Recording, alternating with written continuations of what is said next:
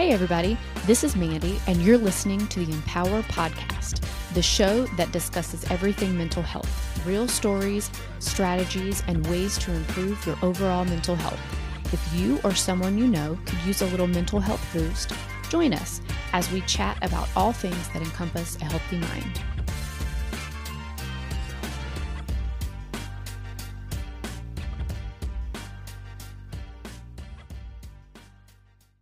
All right. Welcome back to the Empower Podcast. We're so excited to have another special guest with us today.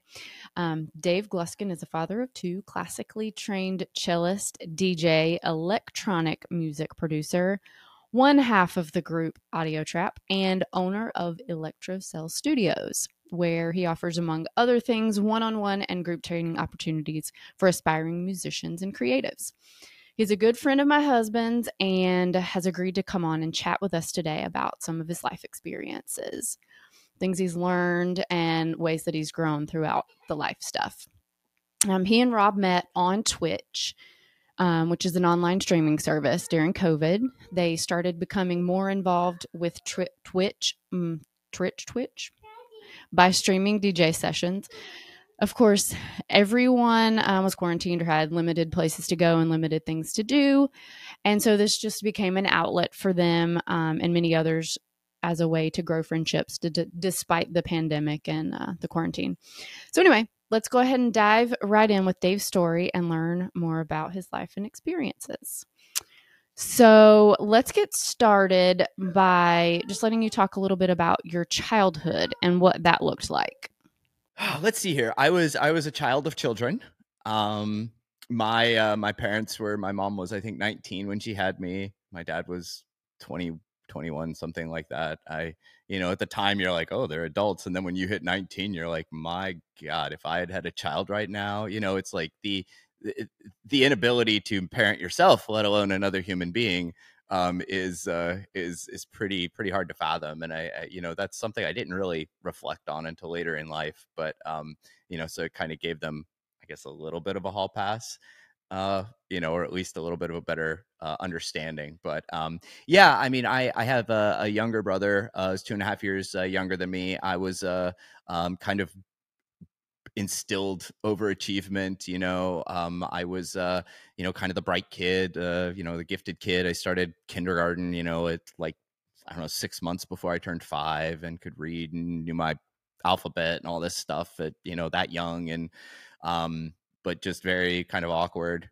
Parents were just my father especially was very kind of very demanding. It was I felt, and I always try to frame things with I felt, or my perception was, because, this is just the way I experience things. If they weren't as bad, or if they were worse, whatever, if they were different, it doesn't matter. But my experience of it was I always seemed to never do enough. It was like you get all A's and a B. It wasn't really like you killed it. It was more like, well, what happened here? How did you end up with a B?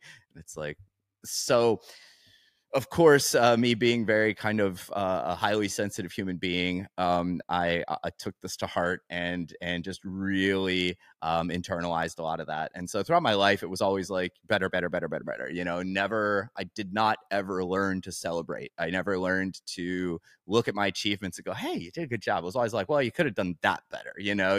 I always found the one thing, and cool. It helped me to really like push myself. It also drove me crazy, and really made most of the things that I did kind of, the happy things definitely had an overtone of unhappiness to them.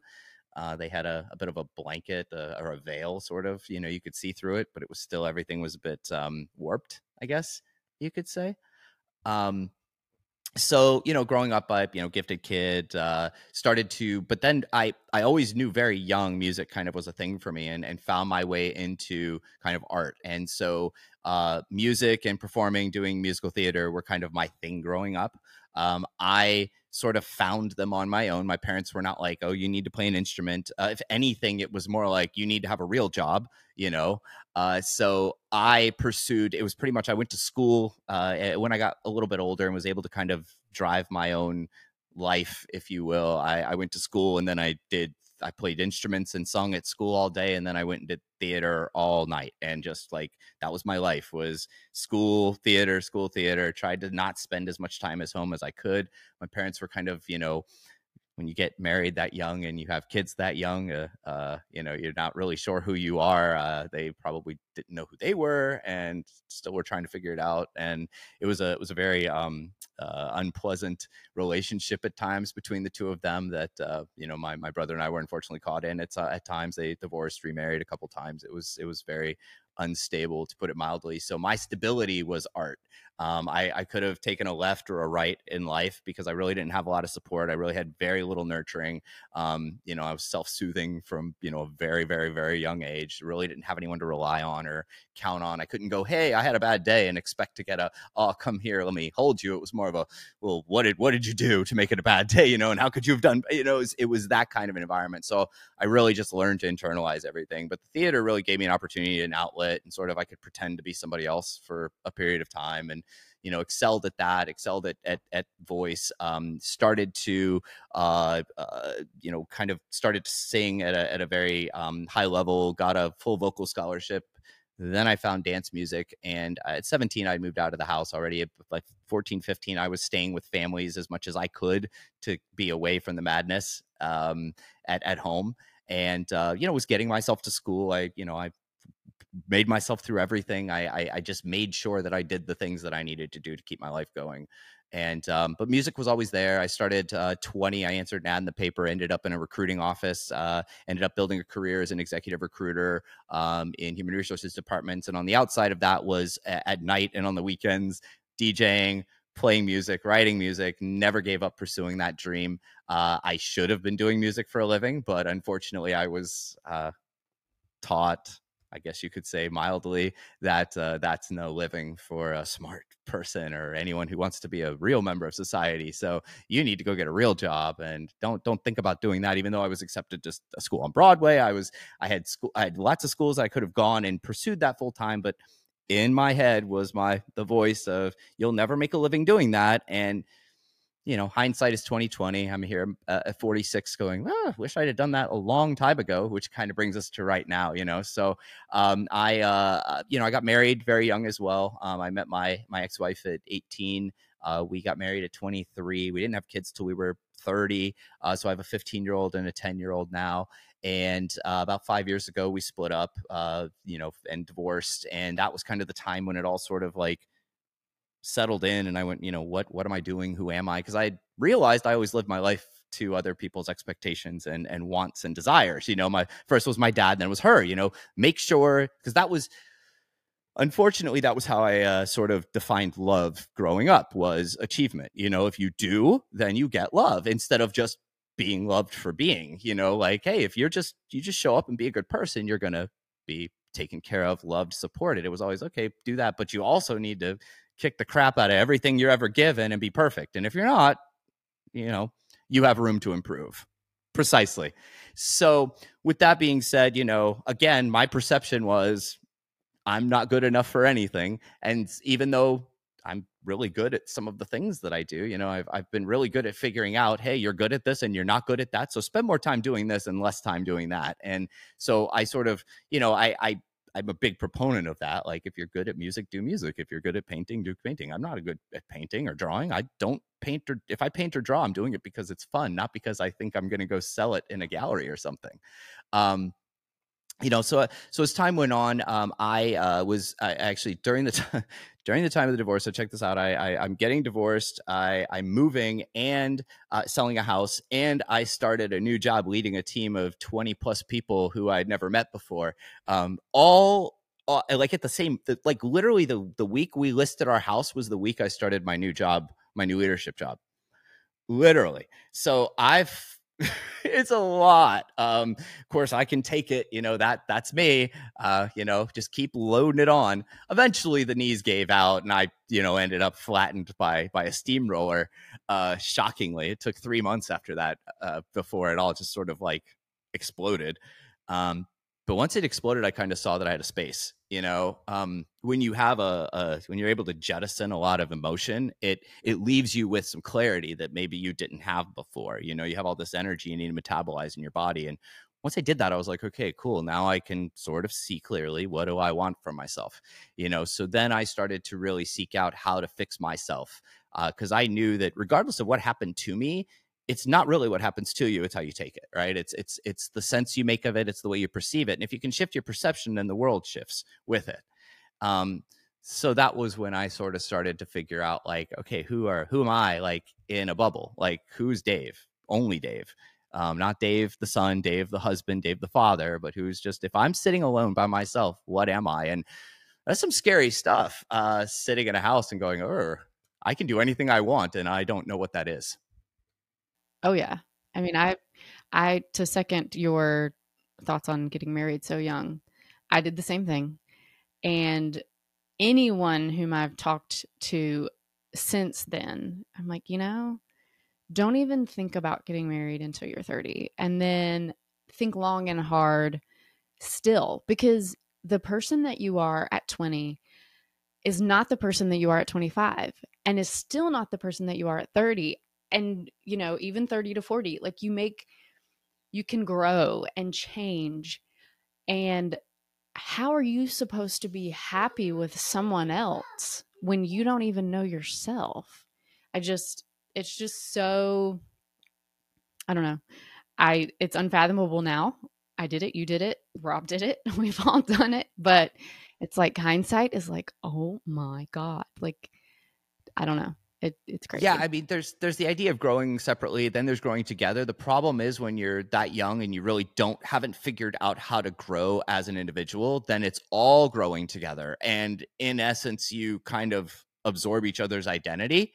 And there comes a point when you really need to be an individual. And if you haven't established what you are as an individual, then why are you telling me what to do when they're not telling you anything? They're just like, yo, this is the life we built over the last 15 years. Why are you all of a sudden deciding to do this instead of, and maybe communication works.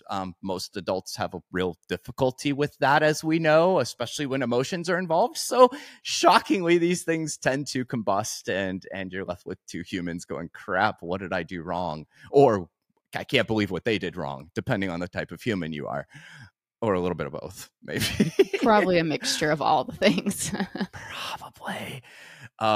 So, I kept working on my music, and I really just kind of focused into it once I got over the emotional aspects of music being tied to that whole life that I had and all the things that came with it. I sought out coaching. Therapy had kind of worked for me, but not so great. So I went and did life coaching, which was much more intense. And I really just got into mindfulness. I have some pretty significant anxiety. I can get sucked into depression pretty heavily. If I talk, doctors would probably, take this. And I'd much rather think clearly and manage it myself. I feel like I have the strength to do that. So through meditation, I started meditating when my marriage started to crumble, and I started to, because my mind was just impossible.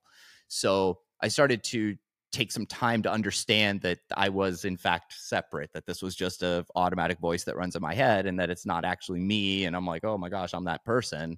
It's like, you sit there quietly, it's going, and you say hello. How can you talk when you're also talking? How can you talk to your, so I started to create that separation, that this is in fact something that sits inside me, and started to learn so on and so forth. And over time, I went from being able to sit in a quiet room for 5 minutes, which I could never do up until like 40 or 41, to being able to sit in a quiet house all day now, with very little, if no, issue. I'm not sitting there in my head all day. So that was one of the biggest things that helped me out. But just understanding, like it's as I went on, I started to realize that it is about making myself happy. You people who are very selfless feel bad about doing things for themselves. Like, it's like, oh, I'm a jerk. I should be helping you, not myself. How could I do such a thing? And so I really had to learn how to treat yourself like you treat others, it's the opposite golden rule, so through that, you gain kind of that self-love. And like you were saying, how are you supposed to love someone else when you don't love yourself? How are you supposed to know someone else when you don't know yourself? Um, so then I started to realize what I want to do. And, music started to become much more important to me. And it had always been important, but as an outlet, not as like something I really like, I should be doing this, but was always told, oh, yeah.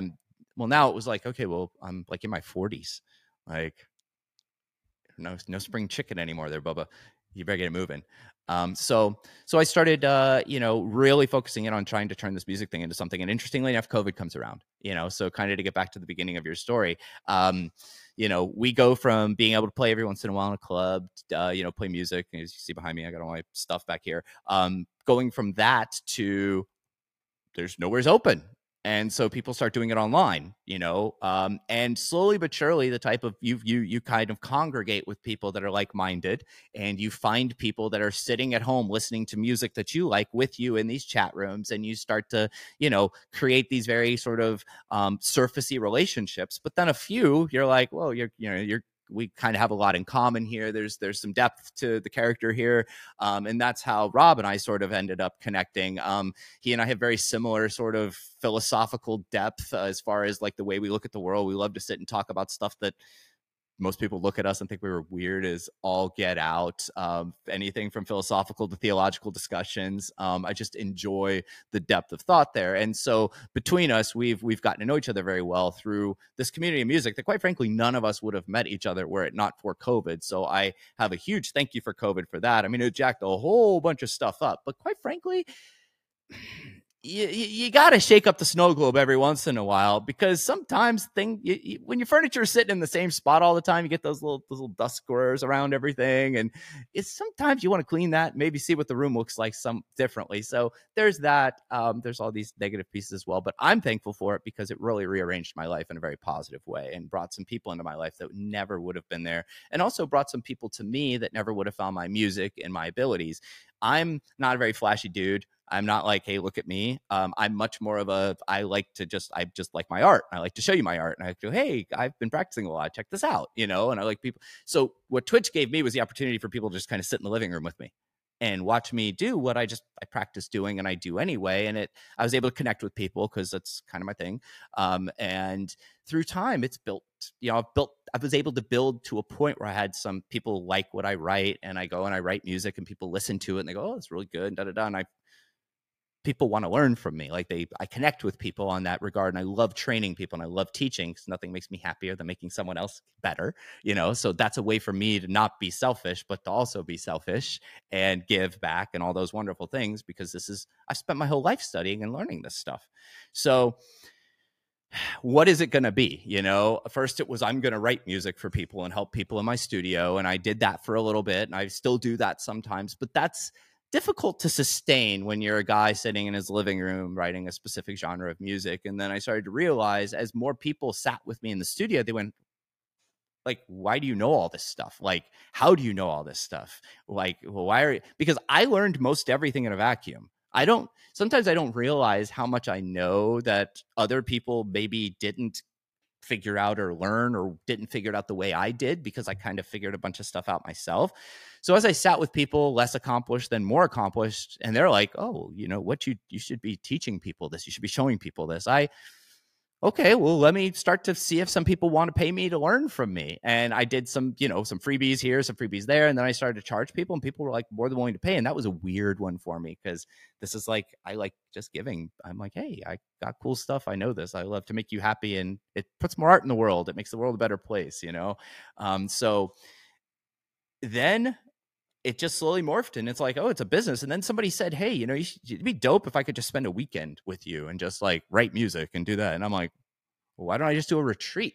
Like nobody does this. So I put a retreat together and I'm like, okay, I'm going to cap it at 10 people. And I threw it out there and people started signing up for it. So essentially I took all the things that I love. Let me just back up for a moment and tell you why all this became a necessity and not just a voluntary sort of, this would be great. I got laid off last year from my job. I was running a department. I had led them through COVID, done some amazing things. Things slowed down a little bit. And when things slow down, companies, especially ones that are, larger in stature and are trying to recover from a huge economic issue that they had for a year and a half where they weren't bringing in any revenue, they go, crap, well, we got to save. We're making revenue. We're making profit. We got to save that. And guys like me who are running departments and helping them get better, but you can't really go, that guy makes us $1 million a month. You're on the block, So they just they consolidated the middle management level and the director level. That's where my job went. I had they took very good care of me out the door. I have no bad things to say about them. But with that being said, I started to go, well, what am I going to do? I literally interviewed for a job a month after, a huge job. I mean, it would have been to pay me like 75% more than I'd been making. And I remember I'd gone through like 400 interviews. I mean, I swear it was like, dude, seriously, do I need to meet the janitor too? But finally they fly me up to me. Oh, it was fantastic. I mean, he had a great broom too, by the way. But nice. They flew me up to they flew me up to Minnesota. They flew me up to Minnesota, and I interview with, I'm in the room doing all this, firing squad interview, fun stuff. 6 people sitting around a round table with me, and and I'm sitting in the airport leaving, and I'm like, I don't really even want to do this. Like, what am I doing? Like, cool, I'm gonna double dip and make $1 gazillion, but who cares?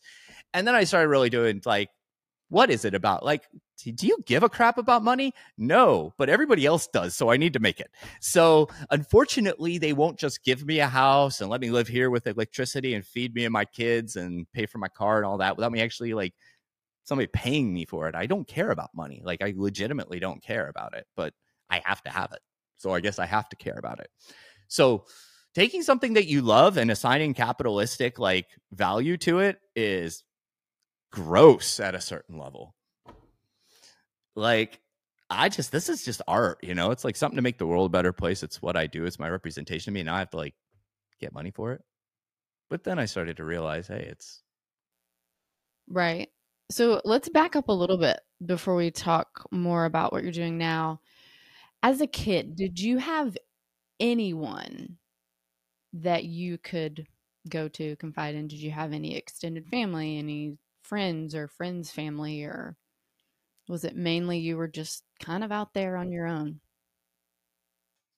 kind of out there on my own. I had grandparents, but I wouldn't dare talk to them about like the truth of what was going on, because then they would say something to my father and that would get back to me and it would be a very, very bad situation for me. So yeah, so I internalized most everything. Another thing to tell you is that I literally changed elementary schools every year. Until I went to the same school 2 years in a row, 7th and 8th grade. That was the first time I walked through the same doors 2 years in a row. So what was the reasoning behind that? You and I could get a dartboard with reasons and throw them, and either any guess that you and I hit will be perfectly acceptable to me. I went to all these private schools. It's not like I was going to public school and we moved every year and like a new bus came to get me. I was going to private schools. I mean, I got no answer for you on that one. It was, in an unstable home with an unstable schooling. And I mean, I'm somebody that really craves stability. And as I look at it, that's the reason why. So I'm amazed that I turned out with like a sense of ethics and morals that I have, without any real guidance. But at the same time, yeah, I made sense of a lot of the world on my own because I really didn't have anyone to ask. So yeah, good Definitely stuff. sounds like it. And then, so you said you found music basically on your own because no one in your family is musical. And Not really. I mean, intrinsic yeah. ability probably, but Oh no one's yeah. like, oh, Yeah. I play piano, grab a guitar, let's jam. Nothing like Exactly. Like my dad played piano. He has a degree in music. So of course, when I'm 5, 6, you're going to play the piano, and hence the keyboard behind me. So I had all of, the lessons and the theory and all of that kind of stuff. And I definitely I'm not mad about that. I'm very glad that I had all of that, but that wouldn't have been my chosen path for myself. And then coming out of, high school, everybody's like, oh, you're going to go do music. I'm like, no, that's not my thing. So I am always interested in someone who found it and then like that's their passion, that's their love, um as much as it is. And then having done it sounds like basically all of your life, and it still is that thing. It's just, I don't know, I love it. We all have that thing. It's just some of us are lucky enough to find it and recognize it when we find it, and others of us turn our head because it's not cool, accepted. That can't possibly be me. I'm lucky that I got something that people find cool as my thing, but for some people it's curling. Like yo, I'm the world's greatest curler. Like that's that. You're not lighting up anybody's excitement with that, but that person found curling and got really good at it. More power to them. Like the world should be filled with people. Right. Like, who are we to judge someone's thing? Like, if that's what makes them happy, then heck yeah, go for it. Like, be the best curler you can be. I don't know. We watch it on the Olympics. Like, yeah, exactly. So, coming out of the marriage, when you started doing work on yourself, talk a little bit about that, what that looked like, that process, that kind of thing. Oh boy, that was ugly. That was ugly. Nasty, ugly, horrible, ugly, ugly, ugly. Um, I don't know that there is a pretty way to go through shedding layers and layers of crap off of you. In very, very mild terms, very mild terms. Um, People want easy. People want simple. People want, the path of least resistance. People want the free. People want the simple. Unfortunately, nobody learns anything from that crap. You know, um, soft landing is great because next time you get up there, you'll just have another soft landing, right? I found that through life, I mean, I've always been kind of intense, I guess. I'm a nice guy, but I'm super intense. So for me, solving the problem was finding the problem, and I knew the problem was far deeper than, hi, let me sit down and think about, like I had read book upon book upon book. I had gone with psychology. I'd gone with, spirituality. I had gone with the mixture of the two. I had read everything. Oh, do this, do this. I had tried this. I'd tried that. I'd tried all these little cute things, and they just didn't work because they didn't speak to me. They spoke to someone that wasn't dealing with significant, what I later determined to be some chemical deficiencies and imbalances up there that make me think differently and make me process information differently and make things hit me differently. That, coupled with the environmental factors that I grew up in, just exacerbated what was already there. Most of my artist friends are highly sensitive and get very upset over very little. We're just kind of in tune with that. I think that's how we're able to say what we say with our art, but it also comes with a very sharp edge that is, you feel really deeply, like it hits you and it hits you hard. That's the tortured artist, that's the idea behind it is, hey, everything is so amplified, but that gives me the ability to share it with you. Right. And I grew up and know it wasn't recognized, so when I got to be older, I had just been carrying everything. I had no way to expel any of it. And if you think of it like a bucket where I collected all of these horrible experiences with no one to tell me it was okay that I had just been through that and that it was going to be fine tomorrow, for me to just have to believe my entire life that tomorrow was going to be better, that I'm going to wake up and it's going to be the sun's going to come out like Annie and all that good stuff. Sure, the sun came out, but it got darker every day a little bit. It had a tinge to it where even when everything was great, I was waiting for the other shoe to fall. I was legitimately, throughout the course of my life, everything's too good. Something is bound to come in and blow everything up any minute now, because that's just what I was accustomed to.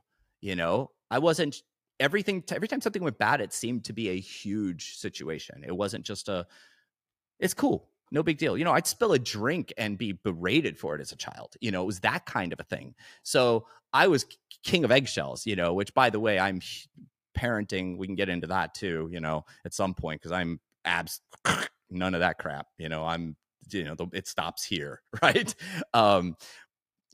So we are all triggered. Things happen that trigger us. I'd go through life constantly triggered. Something would happen. My heart's going a million miles a minute every minute because something around me is. First thing I had to do was learn to breathe, learn to get away from my brain. And that's where the meditation came in. It was just mindfulness meditation. I didn't come into it like, oh, I'm, sitar music and somebody with robes on and, no, it was, hey, Dave, guess what? For 5 minutes, you're going to pick a spot in your breath and you're going to focus on that. And every time your brain grabs you and you notice your brain grabs you, just go back to paying attention to what you want to pay attention to. And at the beginning, it was 3 minutes of pizza toppings and tomorrow at work. And did I remember to close the door? And then, oh, wait, my breath. And then I'd come back real quick. And then, I'm off to, my favorite corn on the cob toppings. And I'm kind of food centric here, but I digress. And so for me, first was meditation, understanding I'm not my thoughts. My thoughts are not me. My thoughts are like a lung, a heart, any sort of involuntary reaction that's going to happen. So why am I having these involuntary reactions? Okay. They manifest as triggers, as these physical manifestations of these things. So, hey, you're going to solve a problem. What's the damn problem? Like, don't put a little bit of, hey, you could be okay tomorrow. No, what's wrong? Like, what's really wrong? Like, do I want to keep pulling bodies out of the river? Do I want to go upriver and figure out why they keep ending up in there in the first place? So when I realized I had triggers, and I realized they weren't me, and I realized my thoughts weren't who I was, that I was really this soul inside of me that was this beautiful, bright, shining human being that was unfortunately pounded and just like held down by the weight of a million anchors. The only way out is to understand and to solve and to heal, right? And first thing you have to do is you have to know what to heal. So every time I became triggered, one of the main things I learned at the beginning was every time I became triggered was to kind of go, like, if I was at work, mark it, breathe it out, because it would freak me out, and go home. And then when I get home, depending on if I had my kids or not, I would go and I would walk for hours. Just walk. I'd have something in my hand just to keep me grounded. And I would just dig. And I would let, most of us oppress. We repress, we push down. We go, yo, bad thought. What that does, it keeps the energy in us. It keeps the feeling. It keeps the emotion there. Because what we're doing is we're re-experiencing the emotion of that moment over and over again. Well, it's because you didn't follow it through, right? That's the way I saw it, was I needed to follow through these traumas that I would have followed through had I had somebody to sit and talk to about them and be made to understand what it was I was actually seeing, instead of, no, you're a horrible human being because this small thing happened, that I told myself and then adjusted everything I did from that moment forward because I interpreted it as such. So I had to literally, every time I got triggered, I looked at what triggered me, and then I would just start digging. And I don't know exactly how I did this, but what I would do is just let thought after thought come up. And if it felt bad, I'd go, okay, well, what's behind that? And what's behind that? And I just learned to allow my thoughts to come up. And the only way I did that was through meditation, was learning to observe, learning to sit back and let thoughts be, as opposed to having to like meddle with every single one of them. Instead of, thoughts are cars on a road. Do I have to get into every one of them? Can't I just sit on the sidewalk and watch them go by? Can I walk into a room, have a conversation with you with a television on, and pay no attention to the television? That's the distraction that we have in every moment, right? So it's when you take it out of this like spiritual practice and just make it like, yo, you're working out your brain just like you're working out your arms and your legs, like you do 5-7 days a week. Like your brain needs work, just like your heart does. Your heart's involuntary. I don't make my heart beat, but I need to keep it. I need to keep it in good shape. I don't make my brain have thoughts, but I certainly need to keep it in good shape. And God, if I wish I had learned this 30 years ago when I was 10 and someone would have said, hey, that crazy stuff going on in there, it's cool. Don't worry about it. We all have got it. Some of us get hits harder, but if you do this, maybe you can cope with it a little bit easier. Meditation is my medication. I mean, I've always said that. Like, this is the thing that keeps me sane. If thoughts come up, I literally have tricks I could just go to and bring my attention away from my thoughts, because that's really what you learn to do, is take your attention away from your thoughts. So going back, as I went through, I became very present to kind of my issues. And when you're present to them, then you can actually address them. Someone's got a snotty nose. You don't, oh, here's a Kleenex. You're going to be better. No, you're not. You're just going to be able to wipe your nose, right? Like you have to treat the problem. So by going to all of these experiences and finding the root and allowing myself to be there, and then going into that, kind of the inner familial stuff, going in and going to little Dave, who was stuck there at 7 years old, who got embarrassed, who from that moment on, every time I got in that situation, I became a nervous wreck, because all I had was the memory of 7-year-old me standing in front of a class and having X happen. And that's what triggers are, is just, yo, fear, beep, beep, red alert, run, run, run. This is bad. This is going to lead to that thing that happened last time. This is why we're all so damn risk averse, and why we're all so anxious and freaked out by the world, because we think that when we were 5 and our fly was down, that it's always going to happen when we're standing in front of people. So we're never going to stand in front of people again, right? Or something like that, right? It's just these tiny little things. I mean, they turn into life. If you talk to anybody who, I can't speak in front of people, chances are you're going to find a situation where they were speaking in front of people and something happened, and that's why they can't speak in front of people anymore. So for me, it was understanding that triggers are really protections, and getting to know them and being friends with them, as opposed to hating them. So is this the first point? Sorry, is this the first point in your life that you realized there was something different, the way your brain was wired, or?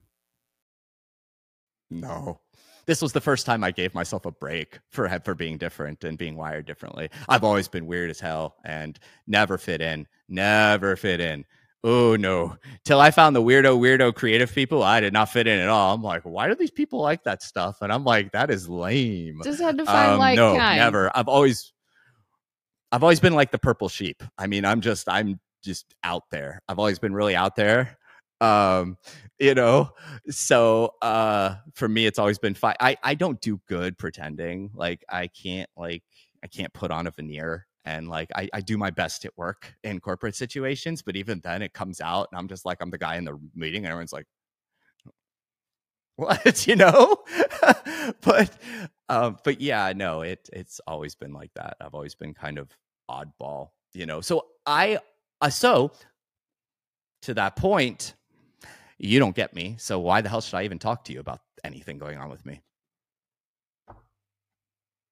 That narrative ran for a long time. Nobody gets me. Nobody has a brain this crazy active. No one possibly deals with what I deal with. No one could absolutely ever have the kind of crazy thoughts that I have, and, have to manage them on a daily basis. And then I read a book and went, holy crap, I'm not that special in that regard. And that's actually comforting. And that was when I started to become a little bit more like, okay with like, okay, maybe this is manageable. Maybe you can come out of this on the other side. And I'm living proof that if you're 40 and you don't want to be the way you are, you can change it. You absolutely can. There's no point in life where you're stuck. That BS about your brain being hardwired at 16 or 18 is nonsense, So, for me, it was finding those triggers. It was a lot of writing. It was every time I felt upset, I just sat and I wrote. And I'm not like, you should journal. It just felt good for me to have someone to talk to that wasn't going to talk back. So that's what my Google Docs was. I just open up my computer and just type 10, 20 minutes, then I'd be done. I haven't even read any of them. I don't know what any of them say. I'm sure they are pathetic. There's probably a whole bunch of really sad lyrics and goth-like books in there, but I'm not even going to go there. But they've served a purpose, which was expelling emotion. I think in order to be free, you have to get rid of, right? You have to let go. And the only way to let go is to process. You can't just pretend like it's not there, because it is there. It's in the shadows. It's directing everything you do, every reaction you have, everything you hear goes through this prism that changes the way what's in your intent, and people's intention is determined by you because of your past experiences. It's not good. It ruins everything in life, essentially. I love it because it's there to protect me, but at the end of the day, it really held me back more than anything. Yeah, the analogy I've heard on that is like, if imagine your life is this path, and then some kind of trauma comes along and maybe, kind of blows it up, and everything goes up in the air and falls back down. And a lot of people want to just start building on top of that, right? And it remains unstable, because what you really need to do is you got to kind of clear all that stuff away, which is painful and the work, and then, build back on something that's more stable for yourself. But that's what you just described as, yeah, my analogies is you can't paint over rust. You have to sand it down. You cannot. You can paint over it, but it's going to eat right through. That's the one that is I use nonstop to describe this. I needed to sand, Bondo, duct tape, get a guy named Bubba to come help me. I needed all that. That was the other thing is I'd done everything on my own through life. I don't feel like my parents really set me up for success. I feel like I set myself up for success by not accepting anything less than it for myself. And so, being able to trust someone else with my emotions and being able to trust someone to actually have my best interests and not just, want my money or want to just, make me feel like crap or, tell me I was stupid because I thought these things or anything like that. It took a tremendous amount of trust and comfort with that because I was A, very skeptical, B, very closed, and C, just very wounded. So you add those things together and it's not someone that's like, oh gosh, if only I could find someone to talk to right now. No, it's like middle fingers to the world, screw everybody. I'm taking my ball and I'm going home, So coming through a lot. But what I found was as time went on, I was able to realize how much of a freak I was. And I say that in the most loving way. But my life was run by anxiety and fear. My life was run by needing to make sure that I had a plan for every possible thing that would come up. And the more I spent time looking at it, the more I realized that none of those damn possible things ever came up. So I spent an inordinate amount of time, effort, energy, and mental capacity planning for shit that never happened. And because of that, I drove myself and everyone around me absolutely bonkers. So I started to go, Dave, why do you even care? Because everything that's happened in your life, you've dealt with as it happened and you've dealt with it very well. So what are you sitting around? And this is when I started to make progress. When I started to be real with myself and not be like this with myself, mean, critical, you suck, you did a horrible job, but like, yo, you don't know anything. All you know is behaviors that a child built to survive. You don't know how to like expand upon that and let go of what's worked and learn how to like make things work for you now that you're an adult and you don't have overlord parents over you and you're not made to feel like crap after everything you do. And so I started to understand like, maybe you are a good person. Maybe you do have something to say. Maybe people do want to be around you. Maybe you are worth helping. Maybe people aren't out to get you. All of these things. And as time goes on, I started to believe them.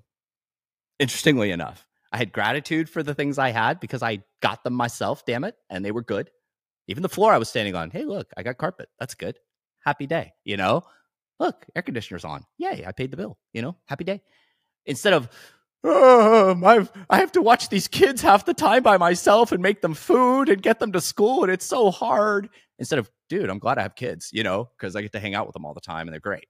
Like, I forced myself. I had to force that because I was a negative Nancy. All these things kind of happened at once. They coalesced to meet in this little witch's cauldron of happiness. And I started to feel peace because I knew that I could not cultivate happiness without cultivating peace first.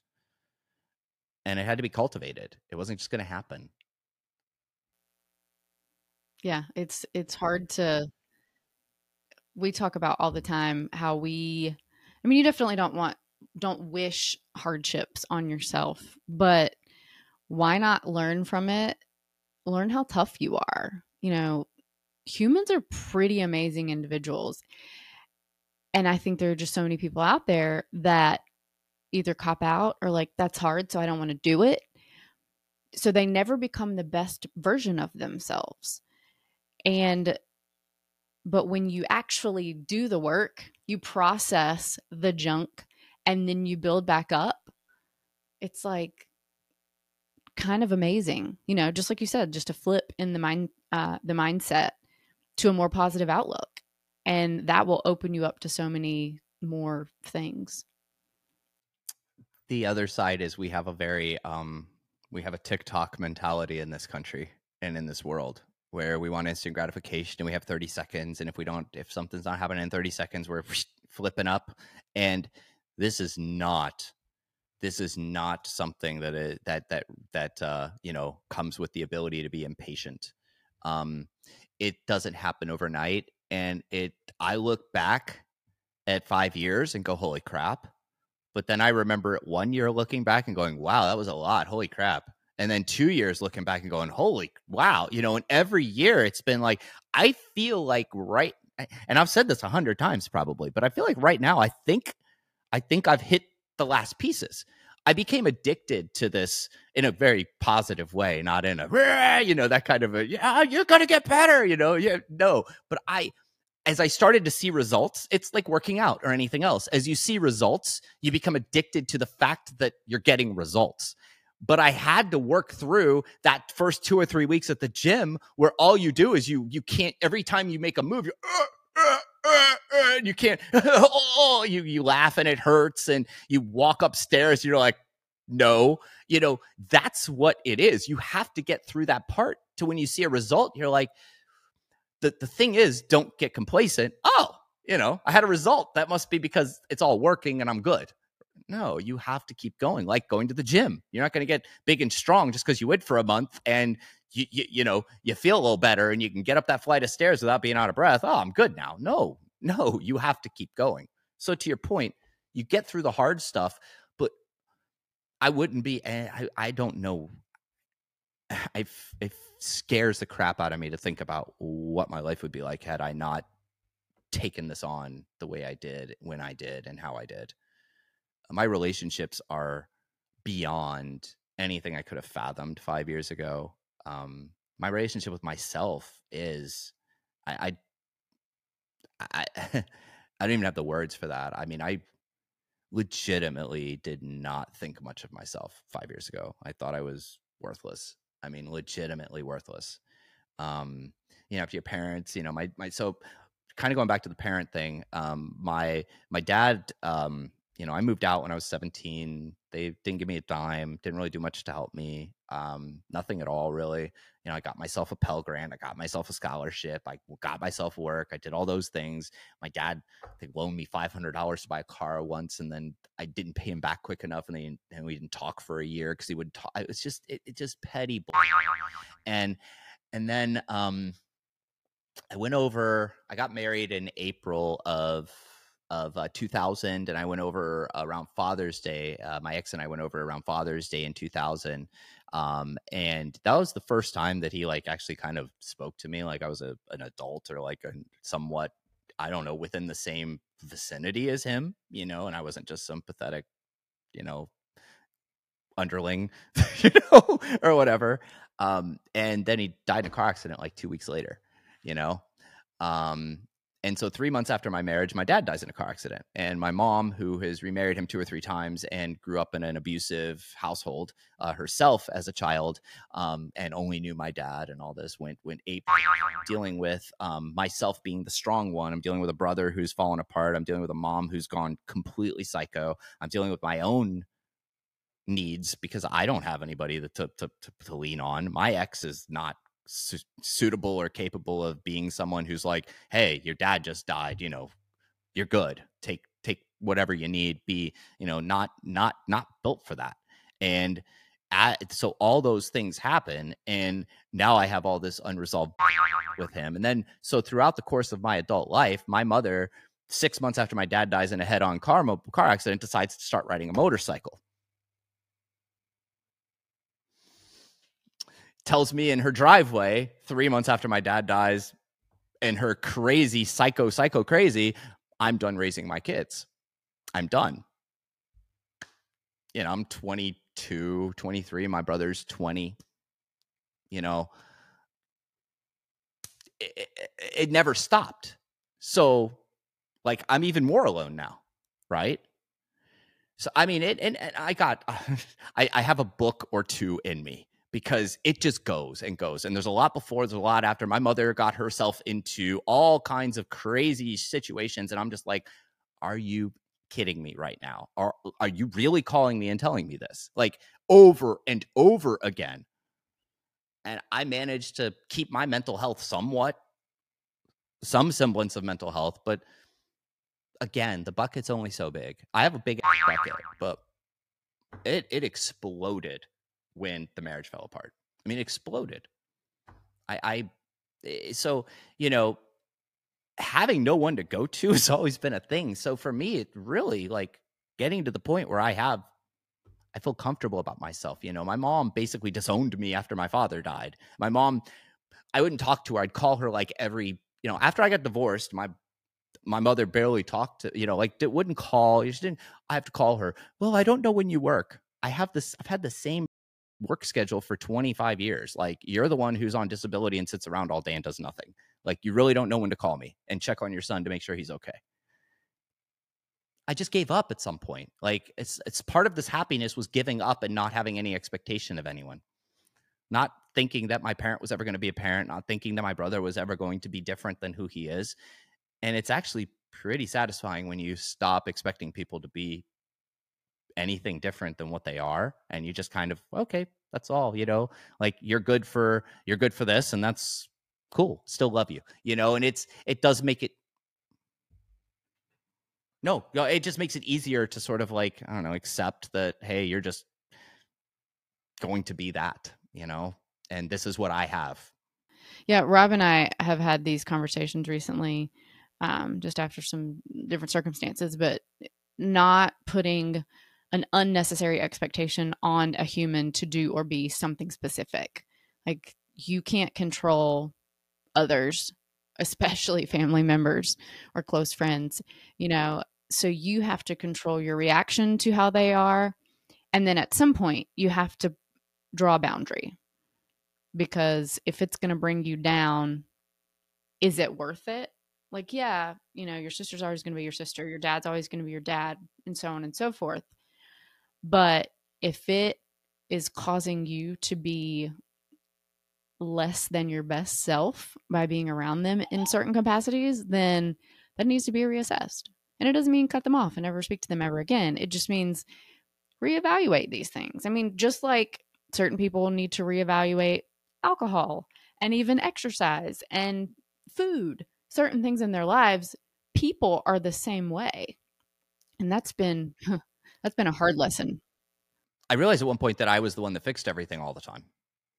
And I realized, screw you guys, I'm not doing this anymore. Like, if y'all want to talk to me, you can call me. You can have a nice big fat bowl of crow. I will give you a spoon and you can eat it right in front of me. And you're going to eat big bites of it right in front of me, or I'm not going to talk to you. Period. I'm not going to be the one to go, hi, I know you're a jerkwad to me, but I want to talk. No. I value and respect myself way too much to do that at this point. I've always been that guy because I didn't value myself enough. Like, oh, well, I must have done something. No, screw that.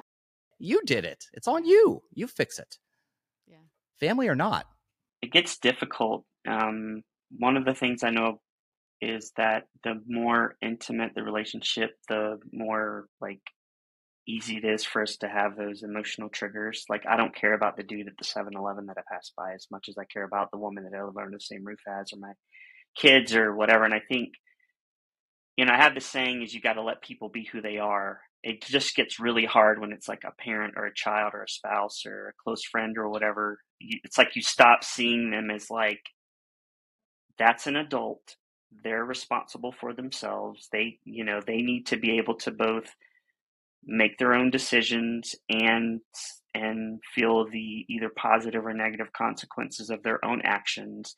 And it's very difficult sometimes to not keep standing in the way and taking some of the brunt from their bad choices, because you love them, you care about them. Or, I mean, there was a period of your life where they were a parent, and when you're a kid, it's like you should go through this phase where your parents are invincible and perfect and all these kinds of things. And then as you become an adult yourself, you start to realize this is still just another human being with all of their flaws and everything else. And I think the other reality that sets in is, the three of us here have done a lot of work out of the trauma, different types of trauma that we came through. We actually did a lot of that work to process clear the path, sand down the rust, whatever you want to say, and then repaint over it. And not everyone has done that or even wants to.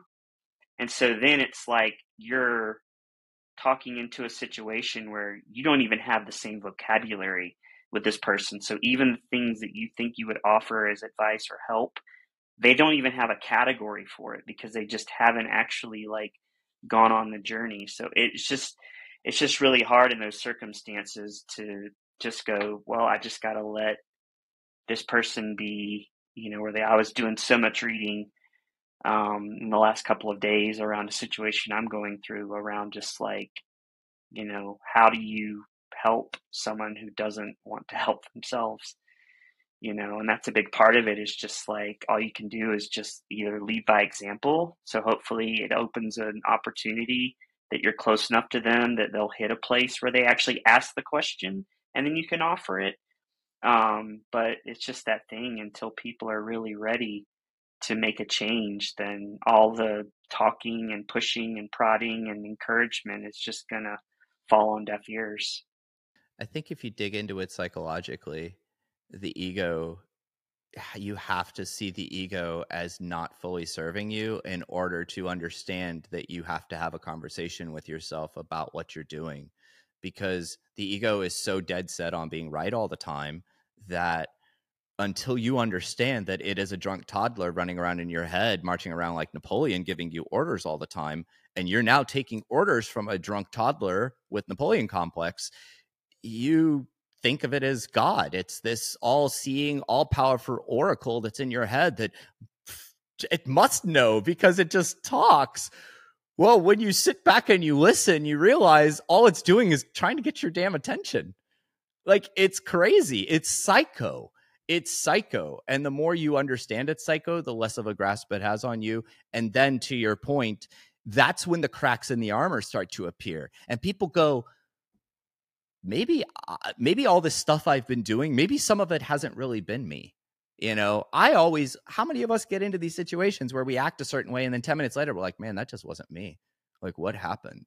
Like something took over, an ego, whatever. Like, that's the part that, hey, now go look at that because that's a part of you. You need to go like get to know, because then you can, if I know something, I can anticipate it. I can manage it. I can deal with it. I can hug it when it needs hugs so it doesn't go crazy and tear up the living room because it wants you to notice. At the end of the day, if we become friends with these problems, these traumas, we understand that they're there and we aren't scared of them, then we can learn to channel that energy and not be burdened by it, because really the burden is the fear of feeling what we've been avoiding our whole life. That's all it is. It's running. And if we stop and we let it roll us over, then we can get back up and go, oh, that wasn't so bad after all. Just like anything else, it's mindfulness teaches us to deal in the moment. If you look at pain threshold, as a needle's coming towards an arm, people feel the pain for minutes before the needle actually hits them because they're in their mind. Oh, the needle's coming, the needle's coming, the needle's coming.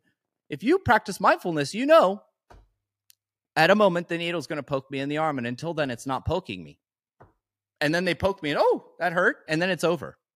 There's no significant boulder of fear, pain that comes with it, which means it's a minuscule situation. And I've learned that. And that's with all of our personal relationships and all of our you made me feel sads and all like my 10-year-old, I love her.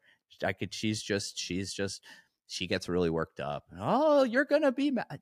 Nobody's mad. Nobody's going to be mad. You're just telling yourself this, and breathe. I'll tell you what, when I'm mad, you can deal with it then. But until then, why create a situation and create this emotion in our environment right now? I could not have had that conversation with her a few years ago. I'd be like, stop it. I'd have played right into it, Yeah, there's a saying, there's a story from an ancient story. But the story or the saying is that the power of the sword of Damocles is not that it falls, it's that it hangs. So it's always that threat, right? And then another thing I learned recently from a psychological standpoint is in the story of Christianity, We hear that, like, Christ overcame death and all this kind of thing. And the way that he did it was that he let it overtake him, and that was all that it could do. And then he, if you believe in the story, then he was resurrected. So it's like the worst thing that could happen. He allowed it to happen, but it wasn't enough to kill him, right? He had the power over that. And I think, to your point, it's a similar thing. It's like, even if it's just staring at a hard conversation that you need to have, and you're avoiding it, just have the conversation. And then it turns out, like you said, oh, well, it wasn't that bad after all. Like, I can actually hear negative, critique of myself, or I can actually talk to a person, or, I can go through a thing. And then when you stand back up after the thing has rolled over you, and your point, now there's an inner confidence that comes, that's like, okay, that I can do that again. And I can do that as much as I need to. To cope with this, fear, until it doesn't. It sort of takes the teeth out of the dragon, so to speak.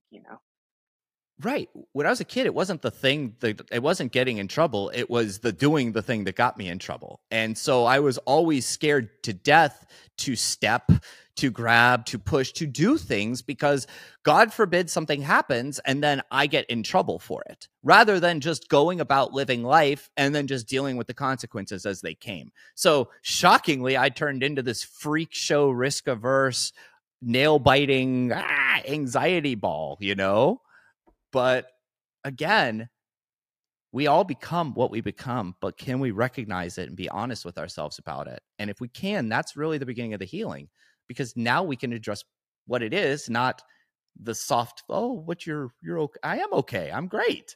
I just have some qualities that are less than stellar that I've developed over the years, that were survival techniques that I made because I didn't have anything else to do and had to figure out how to make it through another day. And that's what I made, and it worked. And so I kept doing it, even though it sucks to people around me.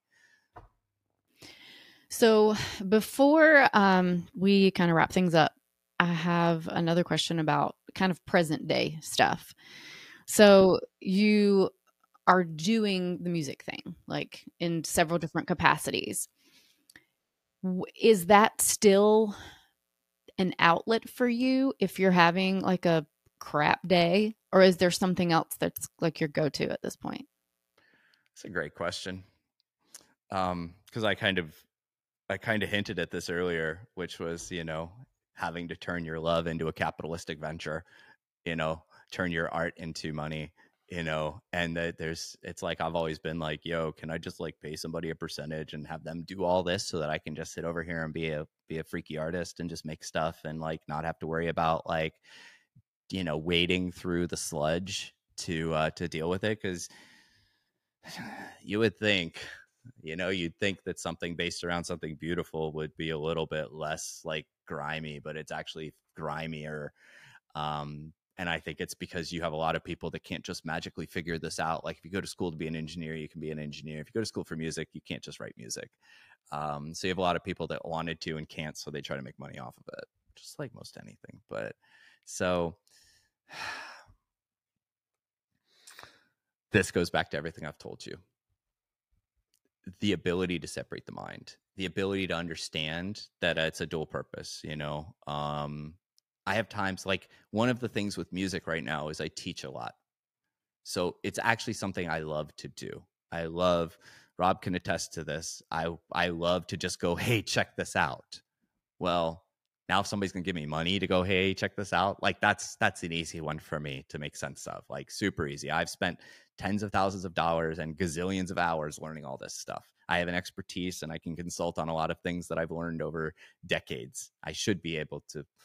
Now, at the same time, I want to help people, and I have a heart to do that. And I don't want to make people pay me to do the right thing and be nice and help them out. So there is a bit of an intersection there that I have to get through, that Rob sends me little videos every now and again and goes, hey, here's somebody else, just watch this so that you don't feel bad about taking people's money for the, or whatever. So he just sent me one last week, actually, or a few days ago. So this is a constant for me. Writing music, though, at one point, I felt like that was how I had to make money, was making music that people would buy, and then people would show up and have me help them make music. And so at one point, making music was really icky because it was tied to this whole achievement thing. I think anything tied to achievement has a little bit of a weird sort of tinge to it because of my upbringing and because of all my lovely trauma and the things I've talked to you about during the last hour. So when I made it, let's make this about teaching, and let's make this about sharing, and let's make this about these things, and not about like having to make great music that everybody's, like not having to achieve through my art, being able to use my skill and my knowledge to achieve the financial pieces that I needed to achieve. I do go back and I do play music now, and I do sit down and I it's purposeless. I just come in here and I'll load a sound in, or I'll go grab one of my synths and I just play. I don't hit record. I don't do anything. I just make music. And if I hit something, I will hit record and I'll follow. But I will tell you that my flow state was significantly impacted by all of this. When I realized, I'm not going to go back and I did keep looking for work eventually, because I was like, well, it's money. It's easy money. Easy, not right, just easy. There we go, back to that thing again. But it's not right. And the more I looked for jobs, the more I was not responded to. And I have 20 years experience, and I just ran a 50 million in business and a team of 20 plus people. Like, I just managed a whole transition of team to a remote and had them double their output. Like, I got a lot of good stuff to talk to you about in my industry. I'm pretty good at it. I don't have anybody to talk to about it. And I could sit here and I could go, it's because I suck. And old Dave would sit here and go, man, my life is over. I'm going to go to McDonald's, and Wendy's are right there. And I'm going to go get the rest of my career started.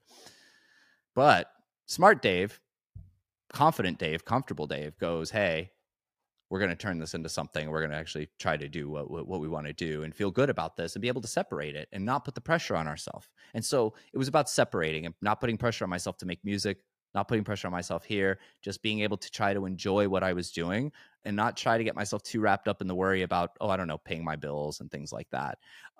So over time, making music became more fun because I was able to make it less about making money.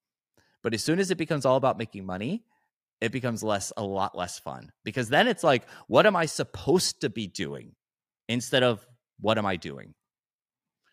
So I do still enjoy it, though. I really enjoy it. Well, I mean, that's a good thing. Well, and it also sounds like mindfulness is involved as well. If you can flip that switch and just be like, I need some downtime. I'm just going to enjoy myself and play some music. And then, if something comes up and you're like, hey, that sounds pretty good, or that's a good idea, you can, kind of flip it over. But having that skill that you can kind of fall back on in this realm too just sounds invaluable. It works everywhere. I mean, it's weird. I mean, kind of like, you see the monk on the mountain with his garb and lives a life of, away from everything and everyone. And, you go, I want to attain that level of peace and whatever. And we're like, well, they're not down here dealing with all of us. So of course they're peaceful and happy and, have this amazingly blessed existence. They're not dealing with the garbage like you and me and everyone else. So I use it as a tool. I'm not trying to achieve enlightenment, although I might be through all of this unknowingly. But really and truly, this is just about making the world a little bit easier to manage and deal with, and hopefully show up as who I am every day, instead of as this like ball of confused, horrible experience that I was before. And mindfulness has just helped me be who I am right now, and help me, like, thoughts come all day and I get pounded by them. But nowadays I don't really even hear them. People are like, oh yeah, you can stop your mind. I'm like, nope, that's not gonna happen. That ain't happening. But mindfulness has just saved my butt. Yeah. Yeah, I was just going to say too, as an observer and as your friend, one of the things I remember us journeying through recently on your question, Mandy, about music being an outlet, because it really, really is Dave's outlet. Like, him creating music is like how he puts his heart out into the world. And I remember, Dave, you were going through a bit of a period of a block of like, it's just, I'm sitting down and like nothing's, which is frustrating because it's like, this is how I process all these emotions. This is like my happy place, and it's not feeling very happy. So from a practical standpoint, one thing I think that might help people is Dave and I actually talked through, okay, well, if me just sitting in my studio by myself and trying to write is not working, but I still want to be able to get music out, it's like, okay, well, what if I go on Twitch and just ask people for like ideas and kind of offload the creative side of it and get over the writer's block side of it. It's like, if your thing is working out, it's like, well, maybe change up your workout. Or if your thing is, I don't know, whatever your outlet is, if it's like the way I'm normally doing this thing is I'm still feeling stifled, then maybe try to get creative and maybe some other ways that you can bring other people in, or a change of scenery, a change of perspective, so that you do introduce something new into the process to maybe kind of help you get over the hurdle. And I can't remember, Dave, if that, I know you've done the thing where you go on and you actually write songs like live on your stream and stuff. But I just remember us talking about like, well, if you're just sitting by yourself and having writer's block, what are some ways that we can like get past that so that then you can get back to the actual part that you really do love and enjoy, which is the creating new music and stuff. So anyway, just a practical, like, application thing. And I'll even kind of back away from that. It was sitting down and trying to do it every day was the first thing. Instead of sitting and waking up and going, I don't feel this, and going, well, you're not going to write anything that's good anyway, so why bother?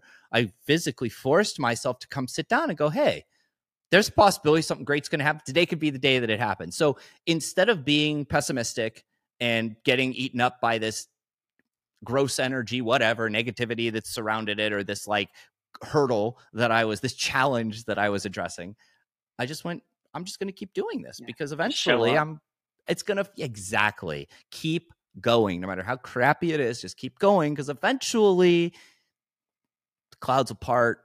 You'll see the path. It's like that day that you don't feel like working out, and then like 5-10 minutes into whatever you're doing at the gym, thank God I worked out today. Thank God I worked. Thank yeah. God. Yeah.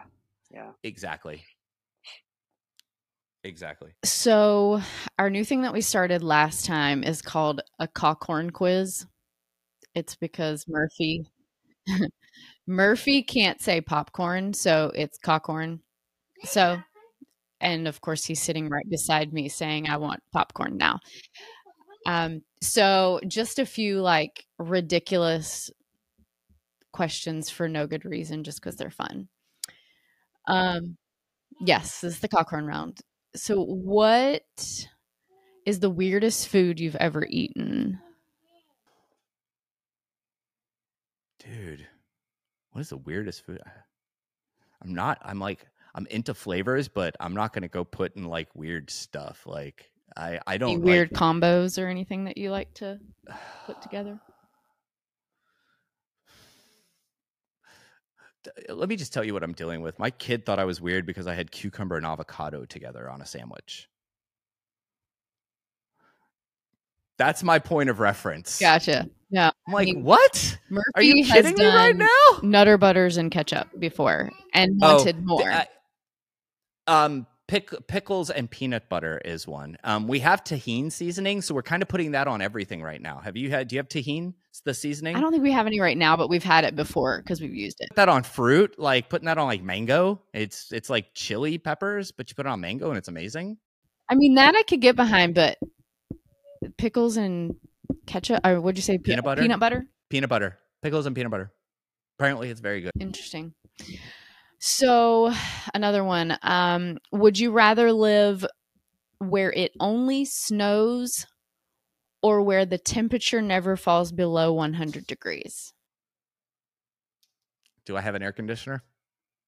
I'm going where it doesn't fall below 100 degrees all day long. Same. Rob is the other way. No insulation here. Me freezy. I carry a hoodie around with me in the dead of summer. Mandy will send postcards to Rob.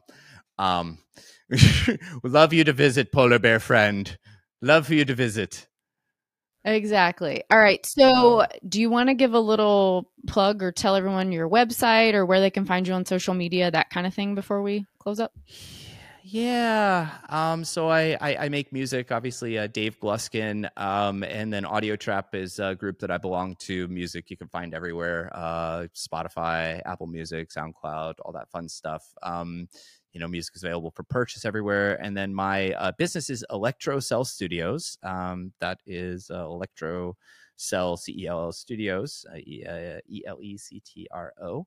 And that website has information on myself, some of the art that I do, as well as my classes. I offer one-on-one tutoring on Ableton Live, which is a digital audio workstation, also just general music production. I'm actually teaching a music theory masterclass in a couple weeks on Zoom virtual. It's like $50 and 6-7 hours, I think, and going to basically teach. It's kind of geared towards people that don't have a musical background, so you can teach kind of how to work music without having to have studied it your whole life is essentially the point.